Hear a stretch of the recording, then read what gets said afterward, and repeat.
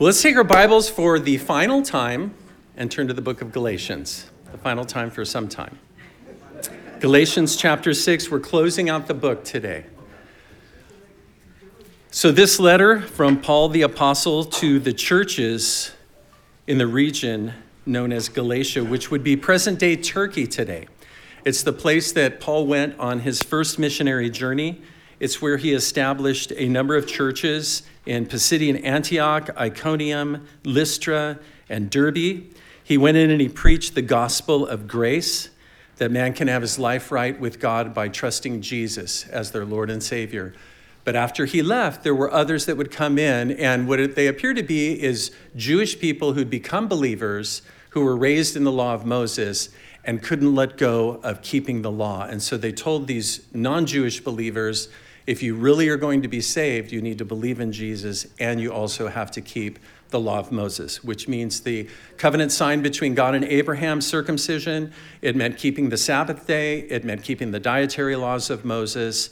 And these guys were known by commentators as Judaizers, and that would come from Judaism, which is the practice of the Jewish faith, and these guys who had embraced, again, Christianity, but were trying to mix it with the old covenant of law. And when you take grace and law and try and mix them together, it just destroys both. It just does not work that way. And Paul was very emphatic as he went through this book, speaking against that. His emphasis throughout the book was justification by faith. And the word justification simply means that you're pardoned. You're declared innocent. You're no longer guilty by faith, by trusting in Jesus as your Lord and Savior. And as we went through the letter, especially as we got to the last couple of chapters, he spoke about how we live practically as Christians. And we talked about walking in the Spirit. And the idea is God is putting the desires on our heart to do the right thing and to live for him. It's our choice whether we decide to do the right thing or do the wrong thing. But the cool thing about it is as Christians, the Holy Spirit resides within. So he's not only putting the desire in our heart, he's giving us the ability to live out what he's laying on our heart. And so when we think that we're maybe overcome by addictions and so forth, the reality is we've got victory in Jesus. And so it's making that decision time and again. And as we spoke, the more we do it, the more habitual it becomes, the easier it becomes to do that. And so it's, again, that disciplined life. We don't like the word discipline. I like the word discipline. What word goes with discipline? It's disciple. And that's what we are, is we're disciples. We're followers of Jesus. And so last week, we were talking about the restoration of a fallen brother, which is so important. We're not perfect. We're going to sin. It's not an excuse to live in habitual sin. But when a brother or sister falls into sin, we need to come alongside them and help them. Ideally, the point they need to get to is a repentant heart. Lord, I recognize I've sinned against you. And we're there to come alongside them and to encourage them. Come on, get up, keep going, brush yourself off, and you're going to make it all the way to the end. That's about being the family, right? The family of God and being there for one another. We also talked about the principle of sowing and reaping. Just like when you plant an apple seed in the ground, you're going to get an apple tree from it. So when we sow to the good things in life, good things are going to come. It's just kind of like a spiritual law. If we sow to the flesh, we will of the flesh reap corruption. You can't escape it. It's going to happen eventually. So that's kind of where we're at in the book. Paul's getting ready to close it out, but just like, the Bible, it's got a lot of good nuggets in it. So let's jump right in. We're going to start from verse 9 of chapter 6, which says, "And let us not grow weary while doing good, for in due season we shall reap if we do not lose heart. Therefore, as we have opportunity, let us do good to all, especially to those who are of the household of faith. It is easy to grow weary, to lose heart, to get discouraged, isn't it?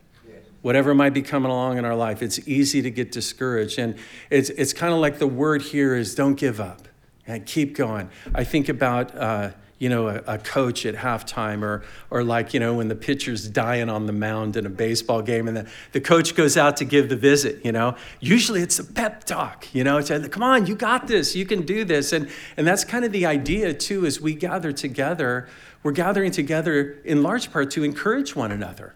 because we have challenges that we face in life and we can get beaten down just living in this world. And so that's a big part of us coming together, is to be there for one another and encourage one another audibly, by prayer, and also especially, I think, by going through God's word. And so be encouraged. 1 Corinthians chapter 15, verse 58 says, "Therefore, my beloved brethren, be steadfast, immovable, always abounding in the work of the Lord, knowing that your labor is not in vain in the Lord." Your life being lived for the Lord, it's not pointless. It's not worthless, okay? And hang in there. As it says, we will reap those things that we've sown. So we might not see it right away, but you will ultimately reap that good, that everlasting life, that quality of life, the abundant life that Jesus talked about. And so that's my pep talk, all right? So hang in there. All right, in verse 10, it says, as we have opportunity, let us do good. And notice he says, let us do good to all. And then he emphasizes, especially those that are of the household of faith, especially those that are believers, absolutely do good.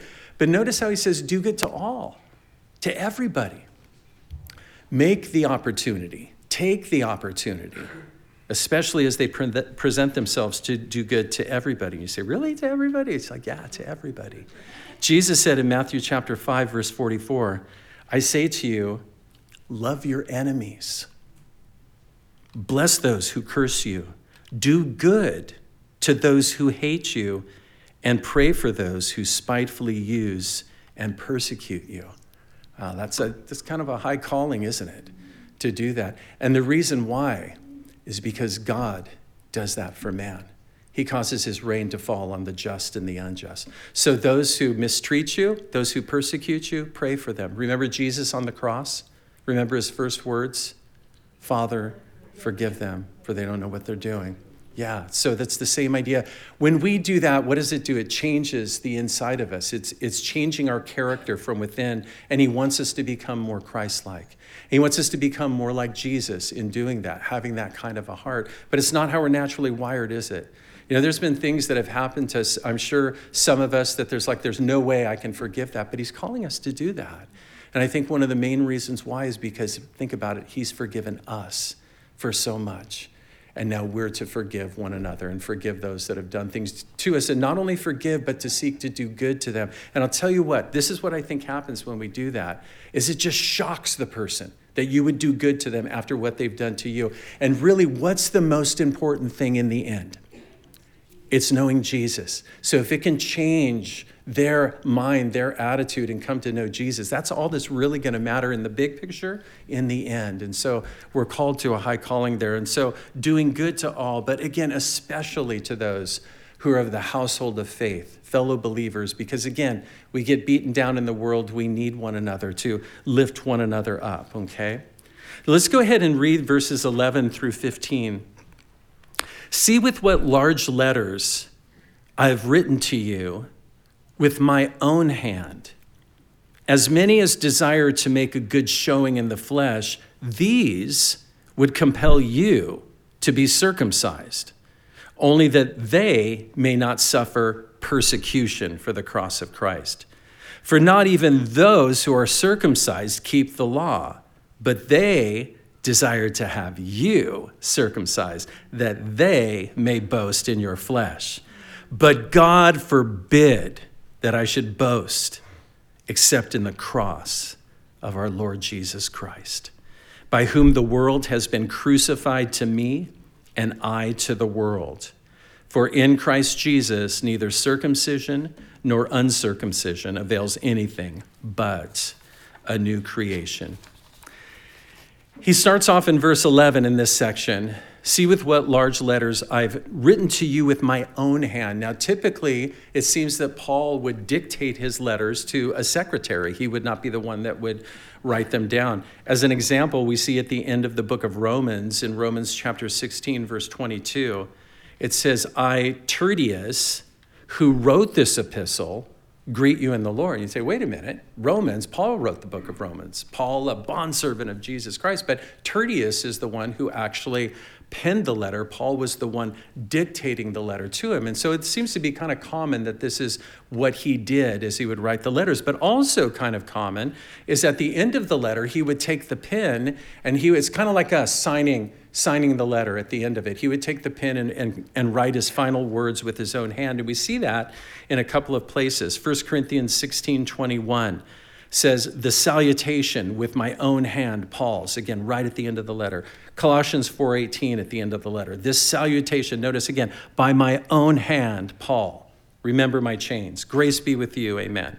And then 2 Thessalonians 3:17, again, the salutation of Paul with my own hand, which is a sign in every epistle, so I write. And so here in Galatians, it's a similar thing. And this is where commentators are kind of divided on, is he just picking up the pen here in verse 11 and closing it out, or has he written the entire letter himself? Not that it really matters that much to us, but it could be a point that he's making is that this message was so important, I grabbed pen and ink and I put it to paper, if you will, to write this message out to you. Notice he says in verse 11, see with what large letters I've written to you. There was two kinds of script in the Greek. So there was what we would call all caps, the large, I think they call them unical letters in the Greek. And then there was the smaller, what we would call cursive, what they would write in. And so it seems like those that were more skilled as scribes would write in the cursive type of lettering, and those that maybe weren't as much would write in more of the big block letters. And again, commentators are kind of divided on this. What did he mean by this? See with what large letters I've written to you. Some would say he's writing in these large letters, kind of like we would write in all caps. Not because we don't know how to use the shift key, but because we're trying to make a point. Like I've got in my notes right here, some things that are in all caps because it's a point that I want to jump off of the page to me so that I can communicate that over. And some think that that's what he's referring to, is that the body of this letter, which is justification by faith. Because the Judaizers, again, they're coming in going, you have to keep the law of Moses. It's not by works, it's by faith and faith alone in Jesus Christ. So some think that maybe that's what he means by this, okay? See with what large letters I've written. Others think that it's an I issue. And he kind of seemed to allude to something like that, didn't he? Back in chapter 4. In chapter 4, beginning from verse 13, he says it was because of physical infirmity that I came to you at the first.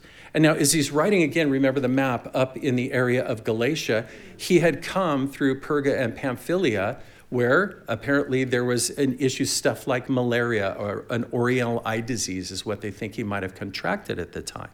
And so as he's going through this section in chapter 4, he's talking about how much the Galatians loved him. Now, if in fact he did have this eye disease, it would have been something repulsive to look at as he's sitting there telling them of the love of Jesus, and he's got this oozy pus coming down his face, you know what I mean? But he goes on to say in verse 15, what then was the blessing you enjoyed? For I bear you witness that if possible, notice, you would have plucked out your own eyes and given them to me. So again, you guys, this is speculation. But the idea might be, is you loved me so much, you saw my condition, and you were willing, if it would have done any good, to rip your eyes out and give them to me. That's how much you loved me. In the context of chapter 4 is what happened. How come you don't love me anymore like you loved me back then? That's the idea. So coupled with verse 11, when he says, see with what large letters I've written to you with my own hand, some think that maybe he's just referring to that, reflecting back on that as well.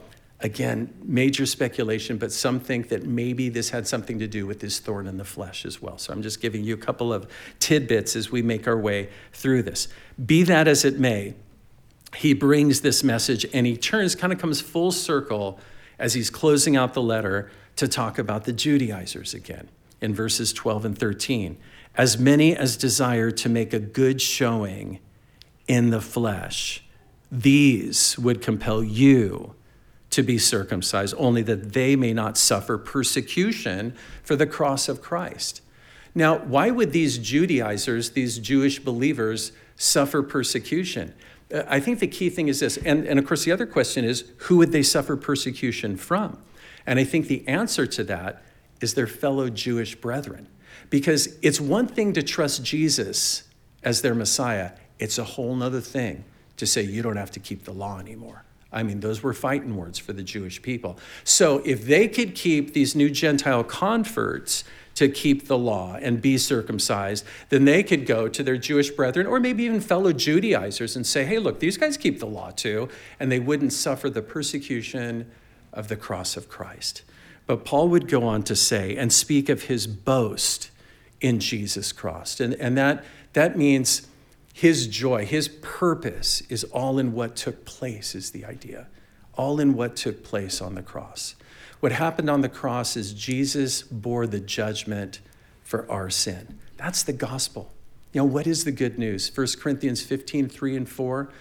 It's that Jesus died for our sin, according to the scriptures, and he was buried, and he rose again the third day, according to the scriptures. That's the gospel. So what took place on that cross is what gives me life. It's what gives you life when you put your faith in him. And so what Paul is saying is, this is my only boast. This is my only joy.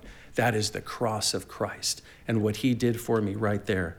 In 1 Corinthians 1:18, he said, for the message of the cross is foolishness to those who are perishing, but to us who are being saved, it is the power of God. Isn't that the truth? When you think about Christianity, people who are not Christians, many look at Christians, look at you as a fool for believing what you believe. You know, that's not science. That's not fact. I mean, that's fairy tale. And you're looked at as foolish. But that's by those who are perishing. That's by those who don't believe. But to those who believe, the cross, the gospel, the message, it's the power of God, isn't it? That's the means by which we're saved, because that's where he bore the judgment for man's sin. And it's when we put our trust in him that we are then forgiven. Romans 1:16 says much the same thing. Paul said, for I'm not ashamed of the gospel of Christ, for it is the power of God to salvation for everyone who believes, for the Jew first and also for the Greek. So I'm not ashamed of, what is the gospel again? 1 Corinthians 15, 3 and 4, Jesus died for our sin and that he rose victorious from the grave. So again, I'm not ashamed of the gospel, for it is the power of God to salvation. That is how we're saved. But notice, the power of God to salvation for everyone who believes. It's not a universal salvation, is it? Do you see that? It's for everyone who believes. We all have the opportunity whether to trust in Jesus as our Savior or not. When Adam and Eve sinned, it affected everyone. It affected them and all of their descendants. So we're born into this world with the deck stacked against us. Okay, so we're born into this world with a sinful nature, and we're on the road to hell. I used to look at that and go, that doesn't seem fair. You know what I mean? That I'm going to be suffering for Adam's sin. But how many of you know that I've sinned just like Adam? And if I was in Adam's shoes, I probably would have done exactly the same thing. And so anyway, the whole world is affected by their sin. But when it comes to the sacrifice of Jesus, some people would say a universal salvation. Just like we were all condemned because of Adam, so we're all saved because of Jesus. Hallelujah, we're all going to heaven. But we have to read what it says. It says it's the power of God to salvation for everyone who believes. What does that mean, to believe?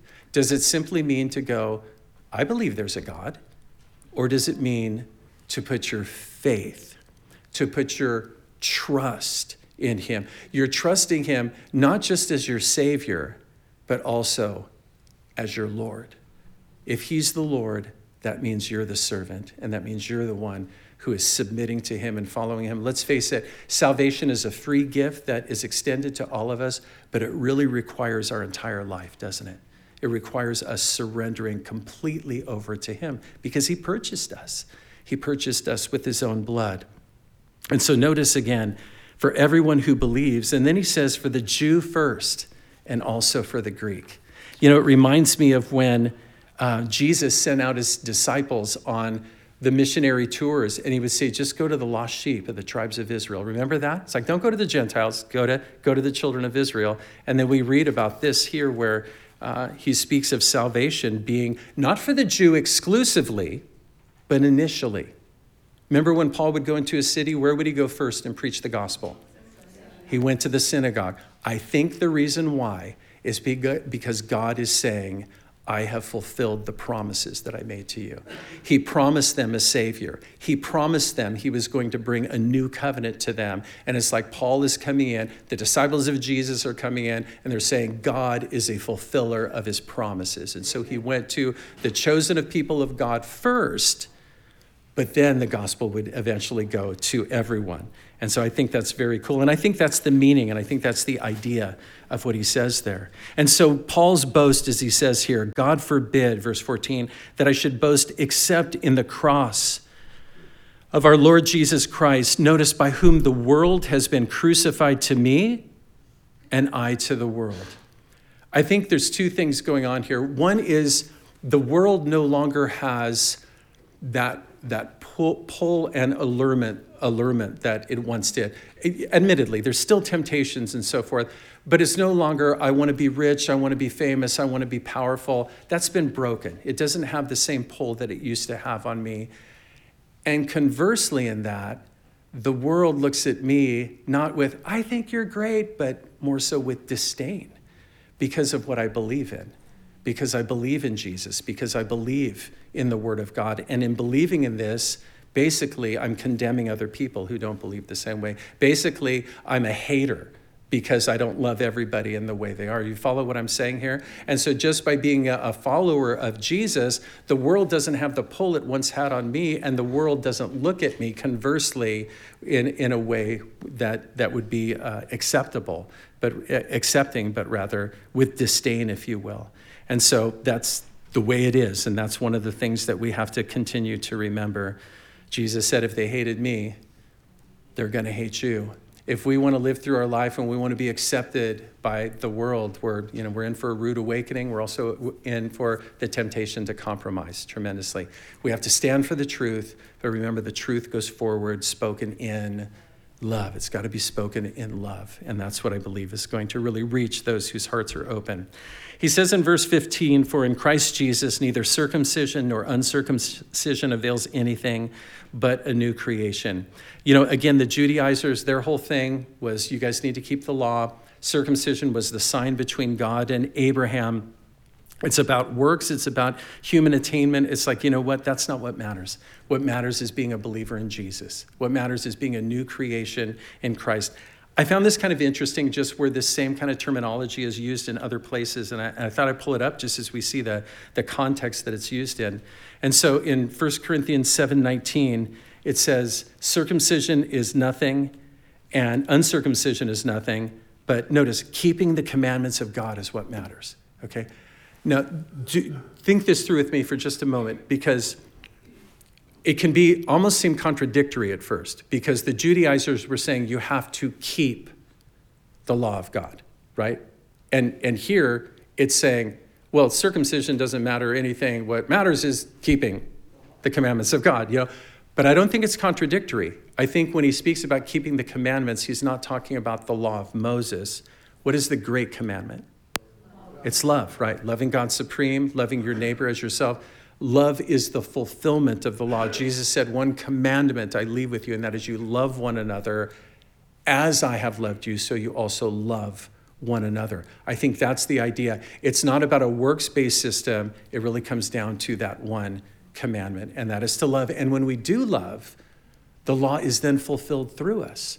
Okay? Again, as believers, how do we love? It's the Holy Spirit bearing fruit within our hearts.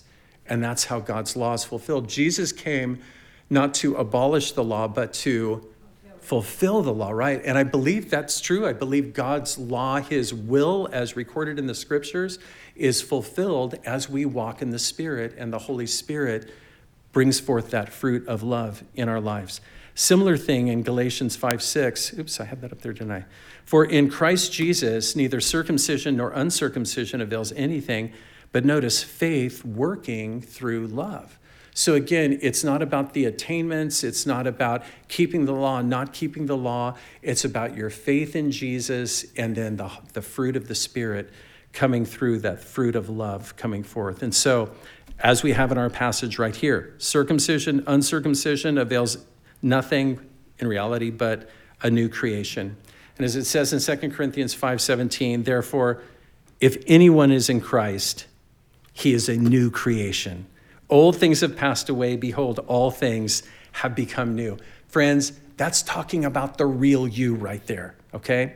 You still have the sin nature present with you, but it won't be there forever, okay? The real you is this new creation in Christ that God has made and continues to mold and make. Do you believe that? It's true. It's true. And so we want to walk in that. In the final closing verses, verse 16, and as many as walk according to this rule, peace and mercy be upon them and upon the Israel of God. From now on, let no one trouble me, for I bear in my body the marks of the Lord Jesus. Brethren, the grace of our Lord Jesus Christ be with your spirit. Amen. When he says in verse 16, as many as walk according to this rule, he's talking about what he was just referring to. And that is boasting in what Jesus has done for us and him living his life through us. So the idea of walking is how we live our lives, our manner of life. And the rule is this principle by which we live by. And when we do that, there's peace and there's mercy in our life. I want to make one comment on the end of verse 16 when he speaks about the Israel of God. Who's he referring to when he speaks of that? I think there's two ideas that might be referred to here. One of them might be the Jewish believers. Okay, Israel, they were the chosen people of God. When Jews put their faith in Jesus Christ, these would be the true Israel, if you will, the Israel of God. Or he might simply be speaking about all believers made up of Jews and Gentiles, in essence saying, these are the true people of God right here. The people who aren't necessarily the physical descendants of Abraham, but those who would be the spiritual descendants that had the same kind of faith that Abraham had. Here's a couple of verses in Romans chapter 9 where Paul is talking about the nation of Israel and the fact that they turned from God and not all of them put their faith in them. In Romans 9:6, he says, for they are not all Israel who are of Israel. In other words, they are not all the chosen people of God who are the descendants, the literal descendants of Abraham, is the idea. Romans 2:29, he is a Jew who is one inwardly, and circumcision is that of the heart. Again, what makes a person a Jew or one of the chosen people of God, spiritualizing that a little bit, is not that you're a physical descendant, but that you're a spiritual descendant, which is what the next verses speak of. Galatians 3:7, know that only those who are of faith are sons of Abraham. Just as Abraham exercised his faith, he believed God and it was accounted to him for righteousness. So those who have that same kind of faith, these are the children of Abraham. And then Galatians 3:29, and if you are Christ, then you are Abraham's seed and heirs according to the promise. So if you're a Christian, then you are a descendant of Abraham, obviously speaking spiritually, right? Not literally in that. And therefore you're an heir according to the promise. And so with this, we can see like the Israel of God would be referring to those who have put their faith in Jesus like Abraham put his faith in God's promise that he gave him. Does that make sense? What about the nation of Israel? Okay, some would teach that to an extreme and continue with that and say, well, that means that the church has replaced Israel and the church is the one that is going to be the receiver of all of the promises that God gave to the literal nation of Israel. I just wanted to clear that up just a little bit. That's referred to as replacement theology. I don't believe that. I don't think that's an accurate way to interpret what the scriptures say. I think when we come to the Bible, literally we find that God has made promises to the literal nation of Israel, and God is a fulfiller of his promises, and he is going to fulfill the promises that he gave to them. In Jeremiah chapter 31, this is one passage, verses 35 through 37, it says, thus says the Lord, who gives the sun for a light by day, the ordinances of the moon and the stars for a light by night, who disturbs the sea and its waves roar, the Lord of hosts is his name. If those ordinances depart from before me, if what ordinances? The sun, moon, and stars. Okay, if all of that departs from before me, says the Lord, then the seed of Israel shall also cease from being a nation before me forever. Thus says the Lord, if heaven above can be measured and the foundations of the earth searched out beneath, I will also cast off all the seed of Israel for all that they have done, says the Lord. Can you get to the end of the universe and knock on the black wall? We've made it to the edge. We've come to the end of the universe. It's not possible, right? It's as if from our vantage point, it's endless. And God is saying, if you can measure the heavens, if you can come to the end of it and measure the depths of the earth, and I think about the seas and the depths of the seas, I think about the center of the earth and how a lot of what we have is basically theory. I mean, we've never bored down to the center of the earth. If you can do that, God's saying, then I'm done with the nation of Israel. What is he saying in essence? He's not done with the nation. The other thing I want to point out is this is Jeremiah 31, 35 to 37. 31 to 34 starts like this. Behold, the days are coming, says the Lord, when I will make a new covenant with the house of Israel and the house of Judah. The new covenant that they're referring to is what we're going to be remembering when we receive communion. Remember, Jesus said on the night that he was with his disciples, this cup is my blood of the new covenant. We're the ones who are benefiting from the new covenant. That new covenant is initially promised to the house of Israel and the house of Judah. And I believe that day is coming. In the last days, we're going to find the blinders that have been on the literal nation of Israel being removed. In Romans 11:25, it tells us that blindness in part has happened to Israel until the fullness of the Gentiles has come in. A certain blindness. When Jesus came, the nation of Israel, if you will, for the most part, rejected him. But let's think about it for a moment. All of Jesus' disciples were Jewish, weren't they?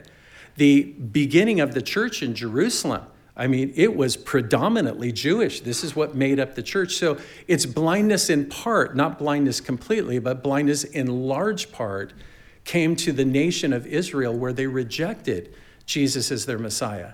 But Romans 11:25, it says blindness in part has happened to Israel until a certain point in time. And that's when the fullness of the Gentiles has come in. Paul would take the gospel to the synagogue. By and large, the Jewish people, the most part, not everybody, but the most part would reject it. He then would go to the marketplace and proclaim it to the Gentiles, and by and large, they would receive it. When the fullness of the Gentiles has come in, I believe it's referring to the end of the church. The last person has come to know the Lord and get saved.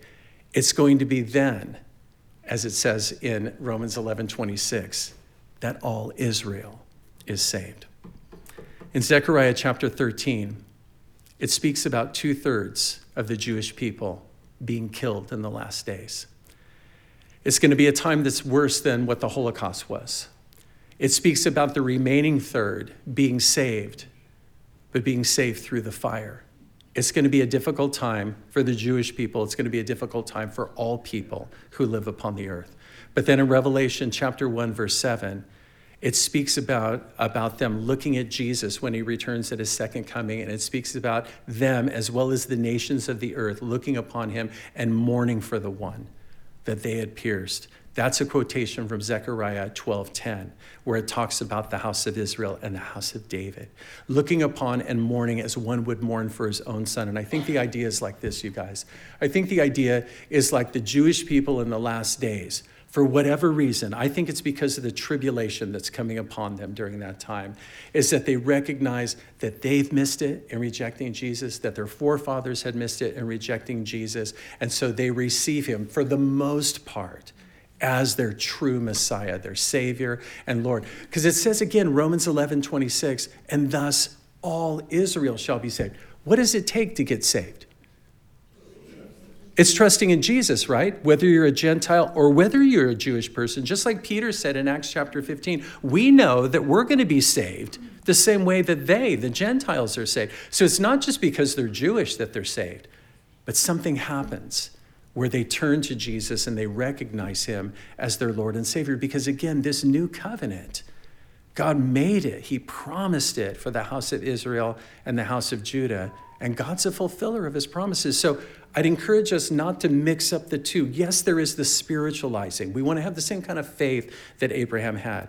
But let's be careful we don't do away with the literal nation, because God has made promises. Some of those promises, unconditional promises, not conditional, some of them unconditional to the nation of Israel. And we want to make sure we don't fall in that boat of saying God is through with the Jewish people. I believe it's led to a lot of anti-Semitism, to be perfectly honest with you. And I think it's really important that we recognize those things. That's what I think personally, okay? That's my personal opinion on that. So verse 17, from now on, let no one trouble me, for I bear in my body the marks of the Lord Jesus. You know what he's talking about the marks? He's talking about the scars on his back, okay? The word marks is used in New Testament Greek for pagan slaves, okay? For Gentile slaves that were branded by their masters. That's the word I bear the brand marks on my back. Paul talks, and this is a tiny little snapshot of some of the things that he went through. 1 Corinthians 4:11, he says, to the present hour, we both hunger and thirst, and we are poorly clothed and beaten and homeless. In 2 Corinthians 6:5, again, just a little snapshot, he says, in stripes, that speaks of the leather whip upon his back, in imprisonments, in tumults, in labors, in sleeplessness, in fastings. And then in 2 Corinthians 11:24 and 25, from the Jews 5 times I received 40 stripes minus 1. According to the law, you could not beat a criminal more than 40 times with the leather whip. If you did, then you were in trouble as the one who was beating him and inflicting the punishment. So what they would do, in fear that they might lose count, they would stop at 39, lest they lost count and they were actually at 40 and then go to 41. And so that's what he means by that. 5 times he was whipped with 39. If you can do the math, that's 195 marks on his back, scars that are on his back. Not only that, he says 3 times I was beaten with rods, the cluster of rods to come across the body, bruising the bone. And he says, once I was stoned. And he's referring to the time, I believe, in Acts 14 in Lystra, where they picked up rocks and they threw rocks at him and they thought they killed him and they left him for dead. And so this is what Paul went through. So in essence, what he's saying is, man, don't let anybody give me any guff for this, all right? I bear the marks. And he is the bond slave, is he not? The bond slave of Jesus Christ. And you say, I bear the marks. And so he was the real deal.